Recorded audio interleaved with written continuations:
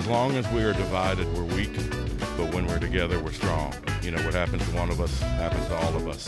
A lot of people when they talk about Texas, it's not always in the best light as far as working and taking care of workers or the conditions, but we have strong labor leaders across the state of Texas that are advocating for workers in the unions and workers in the community as well.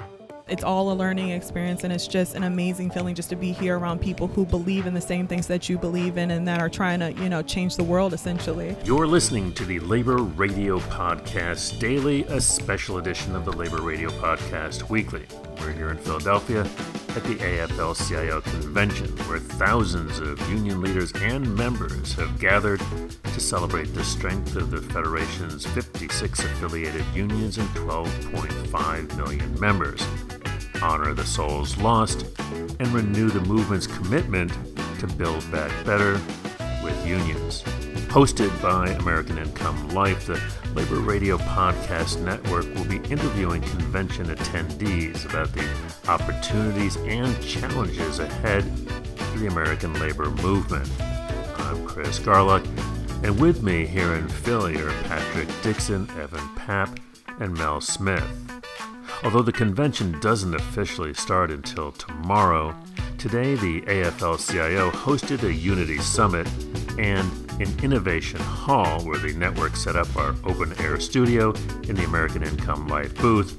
We managed to grab interviews with Brian Griffin, Executive Secretary-Treasurer for the Cincinnati Labor Council, Leonard Aguilar, Secretary-Treasurer of the Texas AFL-CIO, and Alicia Page, Business Development Officer for the Bank of Labor. Their booth is right next door to ours. You'll hear from Brian, Len, and Alicia in a moment.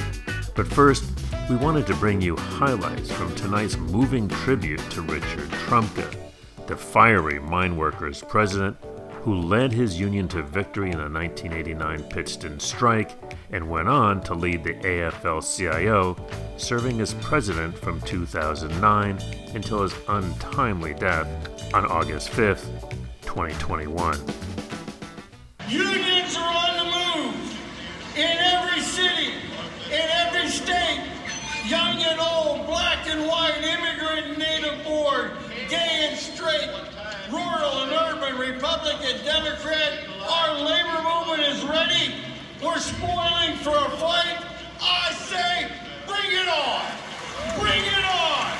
Next up is Mine Workers President Cecil Roberts. I knew Rich Trumka for 47 years. Our friendship and our relationship together grew strongly when we decided to run for international office and challenge incumbents, which all of us know how difficult that is. And in our union, everybody has a vote. So that required Rich and myself and John Banovic and our team, known as the Why Not the Best team, to campaign together for about a year and a half. We both had similar backgrounds. His dad was a UMWA member for 50 years, and my dad was a UMWA member for 50 years. He grew up in a coal camps, and so did I, and I think he learned what it was to be a UMWA member and what it was to be a UMWA leader from his dad and the people he worked with as a very young man. That's what made Rich Trumka. He had it in his blood. We won the Pittston strike. We were up late into New Year's Day in 1990. After 10 and a half months, that was an important point in time in the history of the labor movement. He loved the UMWA and his membership. I nominated him every time he ran for office at the AFL-CIO. I'm very thankful that Rich Trumka was my friend. I miss him dearly, but I'm pretty sure we're going to see each other again. Here's the DC Labor Chorus.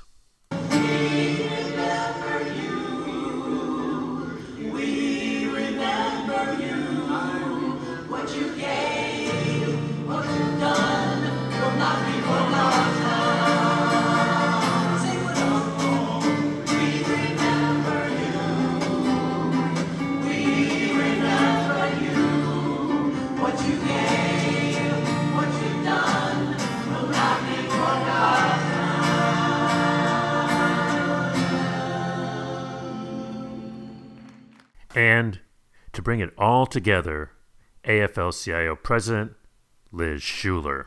I just want to thank everyone who has joined us today to celebrate the life and legacy of our friend and leader, Rich Trumka. It brings me, and I hope all of us, some peace. And it is wonderful to be in community with all of you as we remember Rich and the incredible life he led. And it's hard to capture all the memories and how we feel about Rich in one single evening. And as Rich's secretary-treasurer, I would often step in when he couldn't be someplace. And here I am. So much of who Rich was came from Cole. And so much of who he was can be seen in the story of Cole. And in looking at the potential of something that can seem unassuming at first glance, in taking that small bit of potential energy and turning it into a force to power the nation.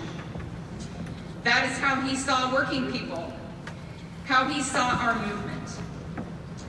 And he tapped that energy and created something incredible. Rich saw potential everywhere he looked.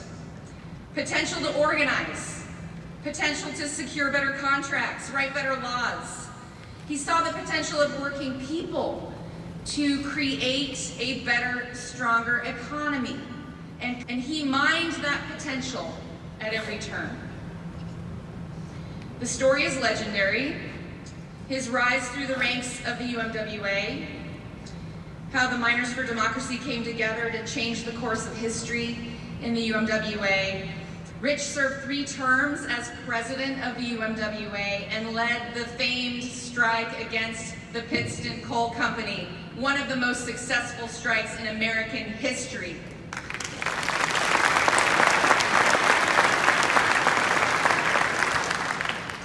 And I cannot tell you how many people that I run into who say that strike changed their lives. Obviously, mine workers.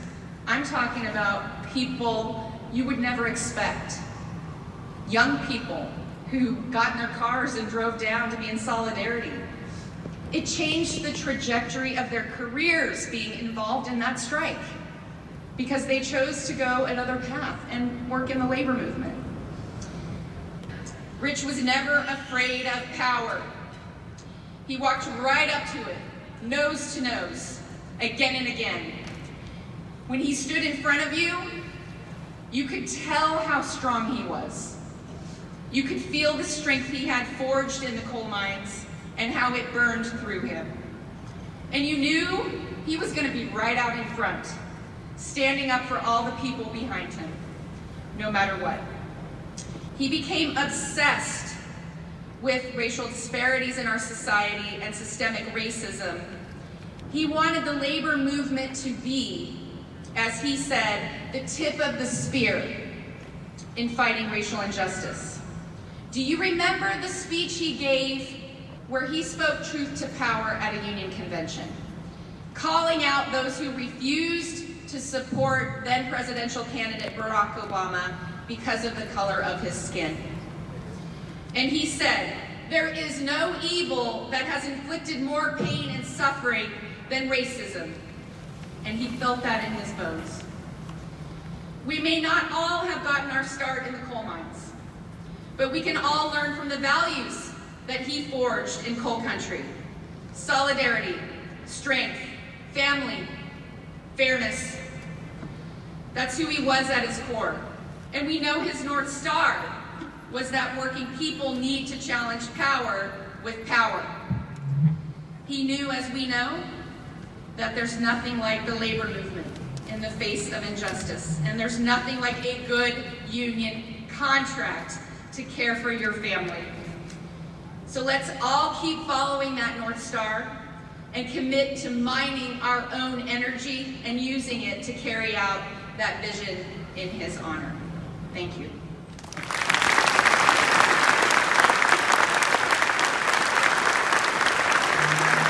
So we're going to end tonight by telling the story of his most defining moments and hearing him in his own words.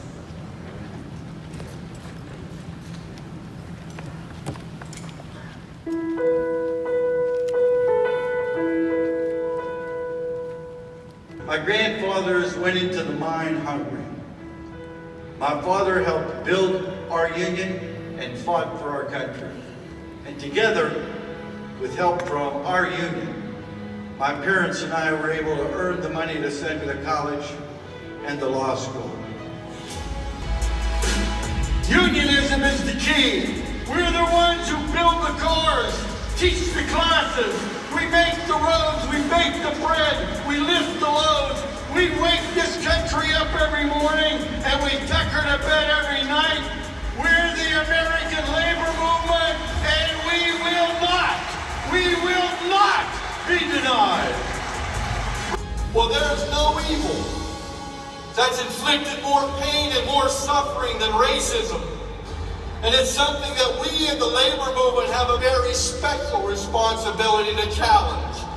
It's our special responsibility because we know better than anyone else how racism is used to divide working people. Whatever the color of our skin, whoever we love, no matter our gender, our religion, or anything else, because we're the workers of America.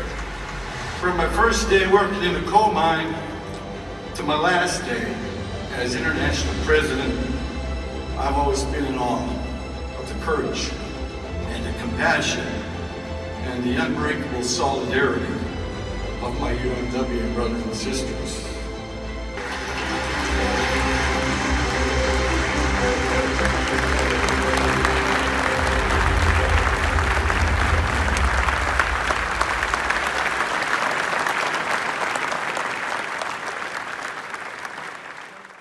Highlights from tonight's tribute to AFL-CIO President Richard Trumka, who passed on August 5th, 2021. Up next, excerpts from our interviews with Brian Griffin, Leonard Aguilar, and Alicia Page. I'm Brian Griffin, I'm the Executive Secretary-Treasurer for the Cincinnati AFL-CIO Labor Council. So is this your first convention? It is, actually. And why'd you want to come to Philadelphia for the first convention? You know, we throw the word solidarity around pretty regularly, but I'm hoping that here today I'm going to see it in action. Wonderful. And I guess one of the themes is unity. Why is unity and solidarity important for you? I think it's always important. I think it's been important just by the very beginning of the necessity of a labor movement. But if you look at what's going on over, let's just say the last 10 years, but certainly in the last 5 or 6, there's a lot of division, a lot of, I would think, purposeful division. And as long as we are divided, we're weak. But when we're together, we're strong. You know, what happens to one of us happens to all of us. What's good for one of us is good for all of us. So I can't help but think that unity and solidarity is the only way forward. I think if you look at the purple people of America, which labor certainly is, then we're probably the closest thing they have to a voice. What are some of the biggest issues facing your members? I think some of the biggest issues are basically, of course, always keeping everybody placed and employed, safe, making sure that we have good working wages, good health care, good pension, minimizing wage theft, organizing in our community and continuing to grow and growing for all the right reasons. We've got the wind at our back for a change, and I love watching us take advantage of that. This is kind of a 30,000-foot question. If you were the president of the AFL-CIO, what would you like to focus on, and where would you like this organization to really kind of focus on in its efforts?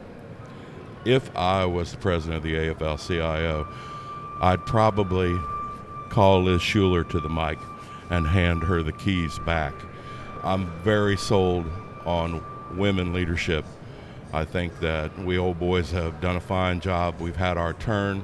I believe there's a very, very rich, diverse, different approach.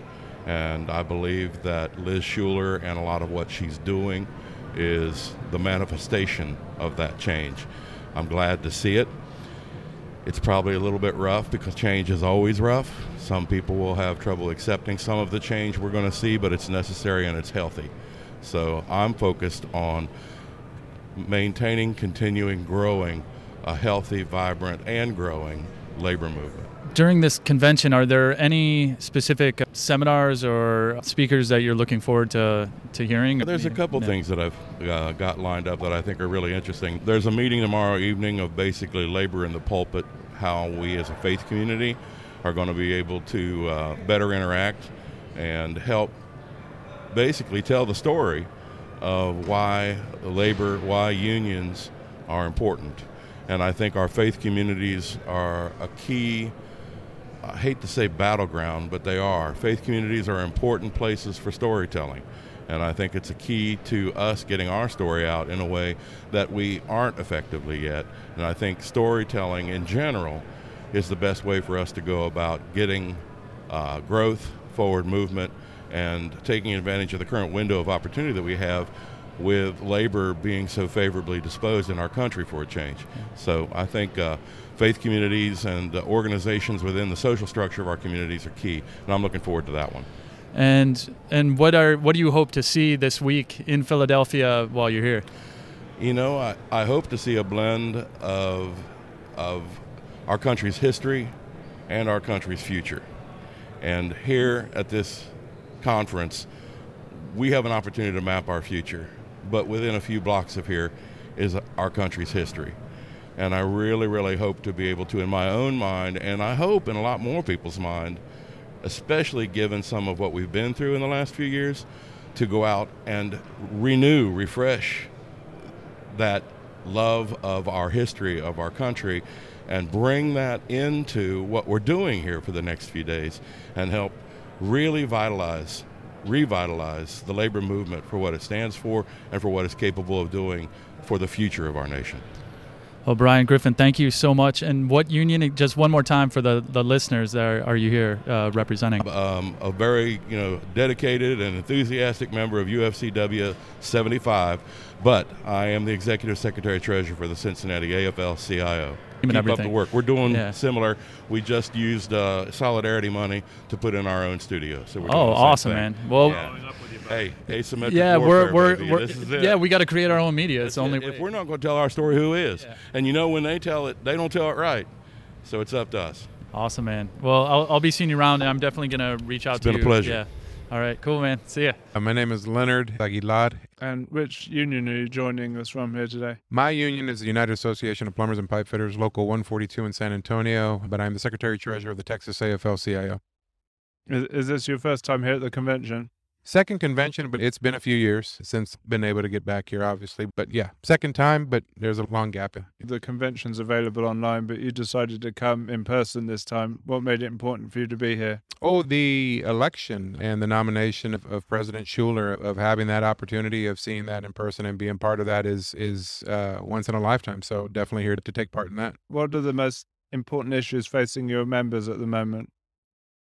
Right now, coming from Texas, we have all the same issues, not just in Texas, but across the country. Just wanting to make sure that we're taking care of workers just in general. Wages, opportunity for fair wages, taking care of the working condition, having safe working conditions and such. It's a lot of great opportunity for workers to organize right now. In Austin, Texas specifically, we've just had a couple of Starbucks locations just organize and do that. And obviously they were doing it because of the lack of good working conditions and wages and such. Taking care of the workers primarily is first and foremost, yeah. How many years have you been with the Central Labor Council? So I've been there, it was over 10 years now, maybe 12 years I think it is, since I first walked in the door not knowing which end was up or what direction to go. But here at the Texas AFL-CIO, I just passed a year on the job. So I think I'm at a year and maybe 2 months, it is. And has safety, as you've described, is that one of your priorities when you came in? Safety for sure, because when I came in, it was right in the heart of the pandemic. Right. So safety is a big issue and a big factor, and having those job sites, be it at a manufacturing plant or the meat packing plant or the construction site or the hospital or just anywhere or the classroom. Right. Yeah, safety for sure. A big concern across the board. Didn't matter where you went to work. We were right in the middle of the pandemic, and there weren't a lot of precautions or a lot of resources given to safety. People tend to think of Texas as a pretty difficult environment to organize in, but were you able to get some wins? We've been able to get someone, like I just mentioned, we've been able to get or be a part of and see and recognize the Starbucks workers. Those young workers are amazing.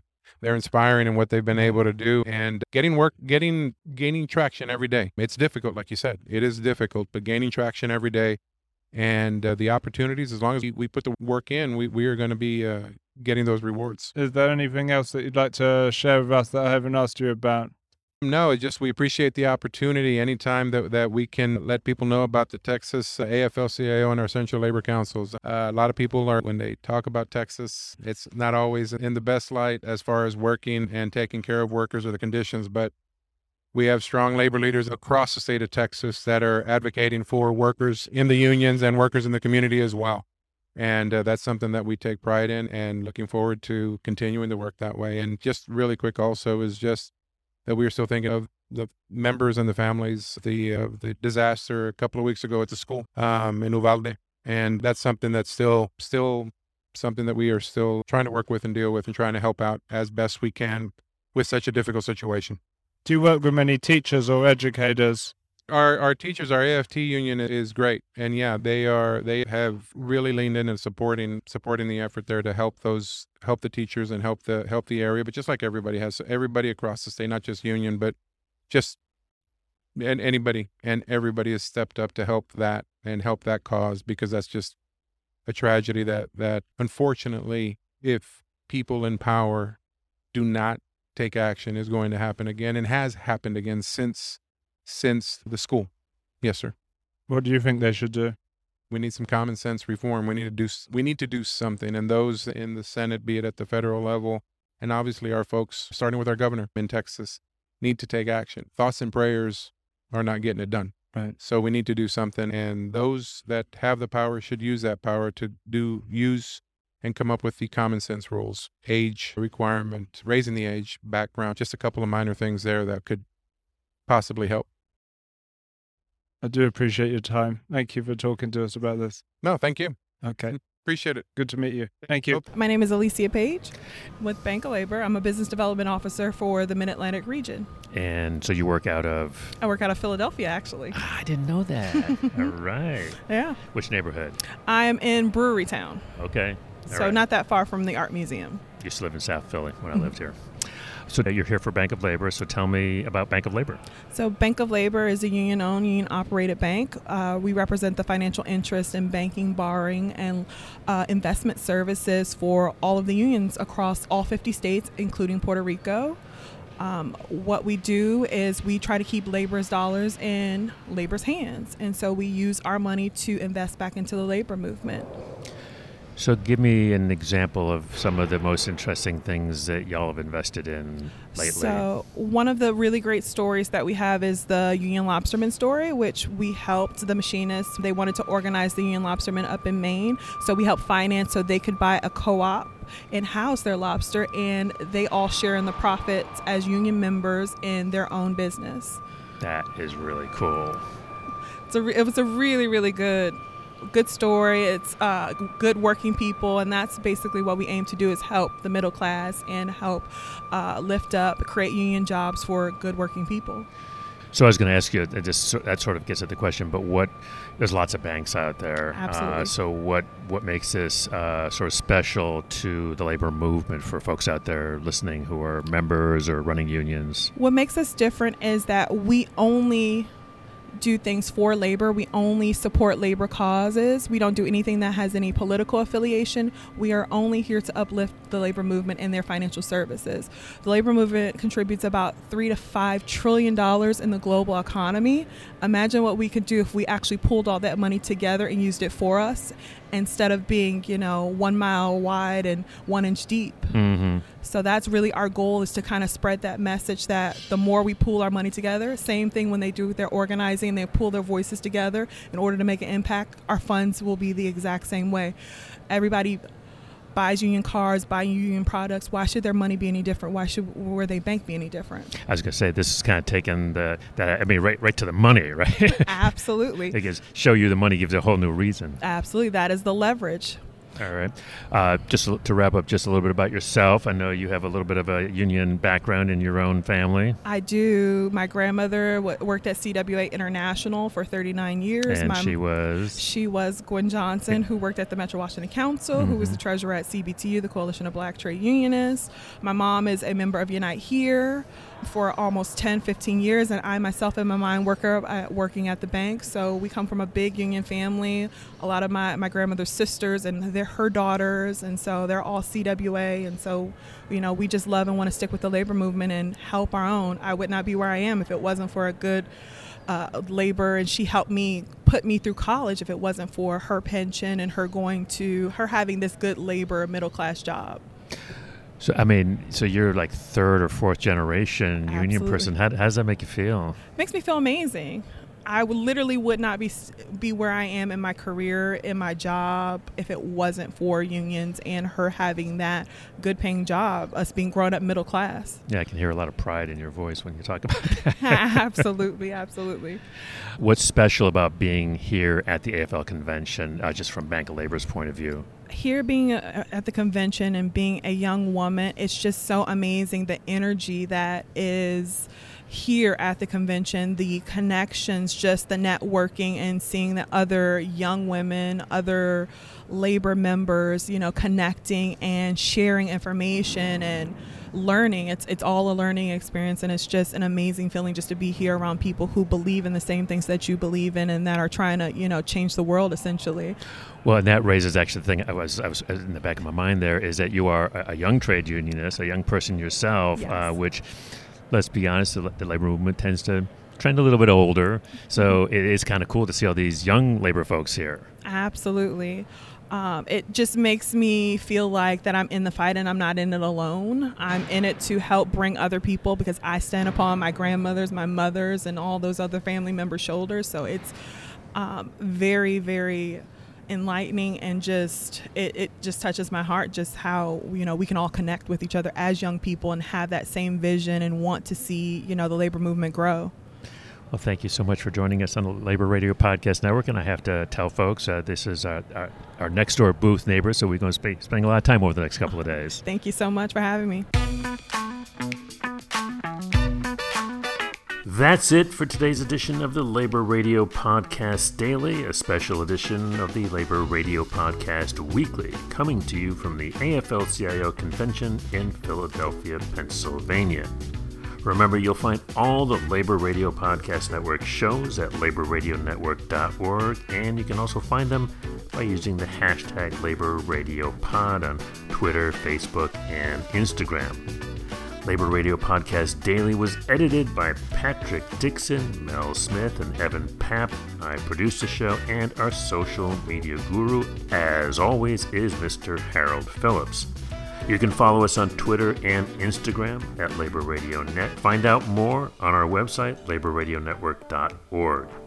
For the Labor Radio Podcast Daily, this is Chris Garlock. Stay active, stay tuned to your local Labor Radio Podcast show.